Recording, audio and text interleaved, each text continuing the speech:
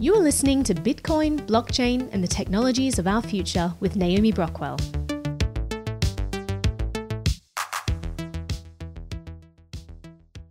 We know our devices leak data, but some of the ways they do so may surprise you. Today we're going to talk about Wi-Fi, in particular something called a Wi-Fi probe request. Have you ever noticed that when you return home, your phone automatically connects to your home Wi-Fi? Or when you go to a friend's house or a familiar coffee shop, your phone remembers and joins their network? What is this magic? The way this automatic connection works is actually incredibly stupid, and it leaves your device open to all kinds of attacks. It can allow someone to fingerprint and track you, to see where you've previously been, and help hackers get access to your device. In this video, I'll explain what Wi-Fi probe requests are, why they're a privacy nightmare, things that have been done to try to make them more private and why they're still a privacy nightmare, the ways that you might be in danger, and of course, what you can do to protect yourself. I'll give you the TLDR right now. Turn your Wi-Fi off when you're not using it. And you're going to want to pay close attention to your Wi-Fi settings when you do use it. Let's get started with understanding how Wi-Fi connections work. If we have two devices, a phone on one hand and a Wi-Fi access point or a router on the other, both kind of have to discover each other in order for a connection between them to be established. Johanna Anson McDougall is an IT security research associate at the University of Hamburg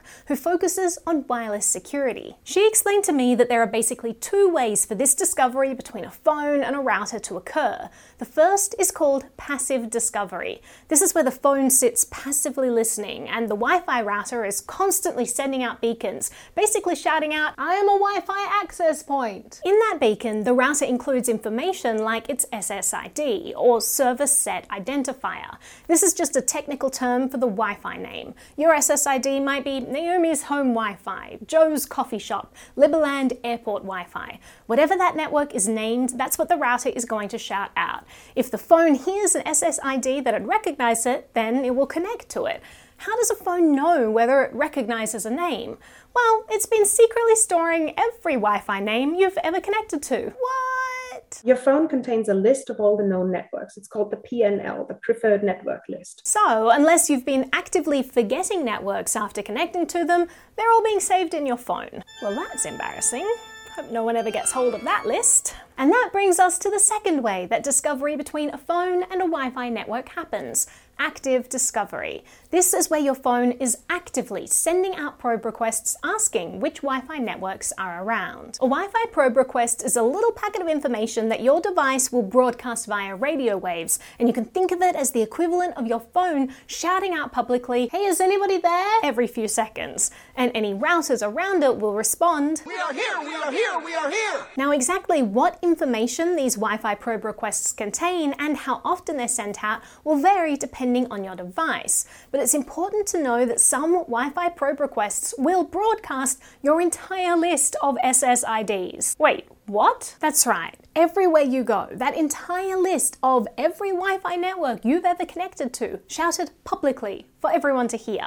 As long as your Wi-Fi is turned on, your phone is basically shouting out, "Here are all the networks I know of. Are any of you around?" And if one of these specific networks is around, it'll respond, "Hey, I'm here." And your phone will connect to it. Broadcasting this list is a terrible idea, right? Oh, we're all in agreement. It's a terrible idea. And actually, some phone manufacturers have changed how they handle active discovery so that whenever possible, instead of sending out the whole list of SSIDs, they will instead send out something called a wildcard, where they essentially leave the SSID field blank.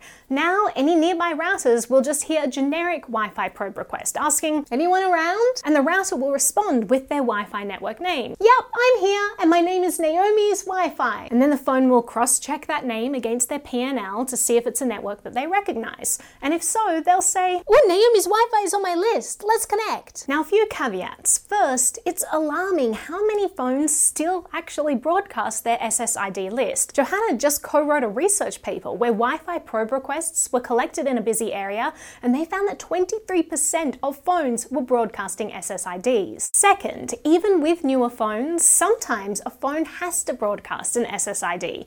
For example, when trying to connect to a hidden network. If you have set your home Wi-Fi Wi-Fi network as a hidden network, the router doesn't announce itself, so it won't show up on your list of available Wi-Fi networks.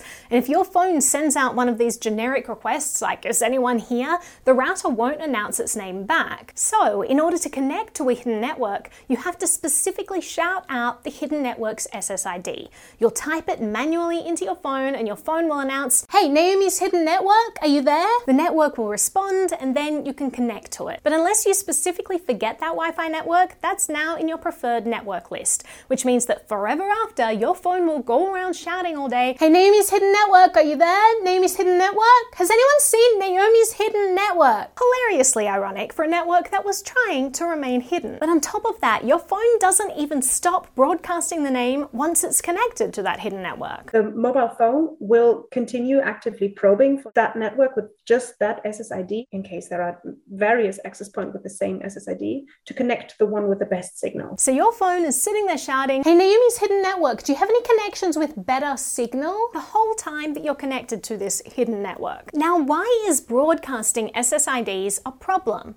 First, tracking. Now, I know what some of you are going to say. You can't track people using Wi-Fi anymore because phones now do things like randomize MAC addresses. A MAC address is a unique identifier for your device, and a few years ago, phones would broadcast it in their Wi-Fi probe requests. Obviously, this was terrible for privacy because if you're shouting out your unique ID everywhere you go, it allows people to easily track you. Now, most manufacturers send out randomized MAC addresses in the probe requests instead of the real one. Another thing that manufacturers started to randomize are sequence numbers, which also made it more difficult to use Wi-Fi probe requests to track people. But a few caveats. If you have an older device or older operating system, your phone might still be broadcasting your real MAC address and sequence number. Also, there are other ways that probe requests can become unique fingerprints for your devices. For example, through the information elements that are broadcast to advertise various attributes of a phone. Finally, your SSID list itself can make it possible to track your device. Think about it, you're probably the only person in the world who has your exact list of Wi-Fi networks remembered on their phone. The list of SSIDs, that's a very, very identifying fingerprint. It can be used to identify individual devices and track location. Places like shopping malls can do this with incredible accuracy. They know exactly which stores you visit, how much time you spent there, how fast you walked from one end of the building to the other. Airports can do the same thing. They can tell if you've gone through security yet, whether you're going to make it to the gate on time. It's common at trade fairs, and sometimes Wi-Fi tracking is used simply to collect data. In one of the pedestrian zones we walked through, there was a sign saying Wi-Fi tracking in progress. Apparently they wanted to use Wi-Fi tracking in order to kind of estimate the pedestrian flow. The second reason that broadcasting SSIDs is a problem is because it can expose identifying information about a person. Wi-Fi networks usually have revealing names like Blockchain Week Conference 2019, Verizon 1234, GoGo Dance Hall. These names might reveal who your employer is, your internet service provider, where you go out dancing, which conferences you've attended. The most personal thing I think I found was an SSID for a burlesque theater. I am almost sure that you wouldn't want to transmit that. Some people make the Wi-Fi name of their holiday home their address, not realizing that this might then be broadcast publicly. Johanna once set up an experiment during a science night where she projected onto the wall the SSIDs that were being publicly broadcast around her. People would look at the wall and would say, oh my God, that's my home network. Why is the name of my home network here? I think it's just so interesting to look at what is being sent and how easy it is to receive all this too. Like all you need is a Wi-Fi dongle and then you can monitor everything. This information might not just be revealing, it might also have dangerous consequences. They can allow someone to tell if you've returned to your house yet or if you're alone in an office building. A hacker might scan their surroundings and see that someone previously connected to a particular hotel Wi-Fi. By sending them a rogue email that appears to be from that hotel, they might dupe someone into clicking on a malicious link. Now for the elephant in the room about this automatic Wi-Fi connection apparatus. Our devices are determining whether they trust networks and want to automatically connect to them based on their SSID. But here's the thing. You can choose whatever name you want as an SSID. Phones aren't looking for some secret handshake before automatically connecting to a Wi-Fi network. They're just looking for a name that they recognize and then automatically connecting to it, which makes it really easy for attackers to pretend to be known Wi-Fi networks and trick phones into connecting to them. These attacks are scarily easy, especially with tools like the Wi-Fi Pineapple. So the Wi-Fi Pineapple is basically a hotspot honeypot, and it's a man-in-the-middle attack for wireless. First, you scan your surroundings and see which Wi-Fi names all the nearby phones, computers, and IoT devices are broadcasting. These are all different SSIDs that your phone is currently trying to connect to. It's things that your phone has previously connected to in the past, and it's looking for those. You can also make pretty good guesses about these. Almost all of us have connected to a Starbucks Wi-Fi before. Unless you intentionally asked your phone to forget that network, it now considers any network called Starbucks Wi-Fi to be a known network. Can you pretend to be Starbucks? Yes, I can. In this video, security expert Shannon Morse just created an open network on a Wi-Fi Pineapple called Starbucks Wi-Fi, and phones automatically started connecting to it. So right now I'm connected what looks like to Starbucks, even though there's no Starbucks, but actually it's the Wi-Fi Pineapple. Now the attacker has intercepted all your internet traffic.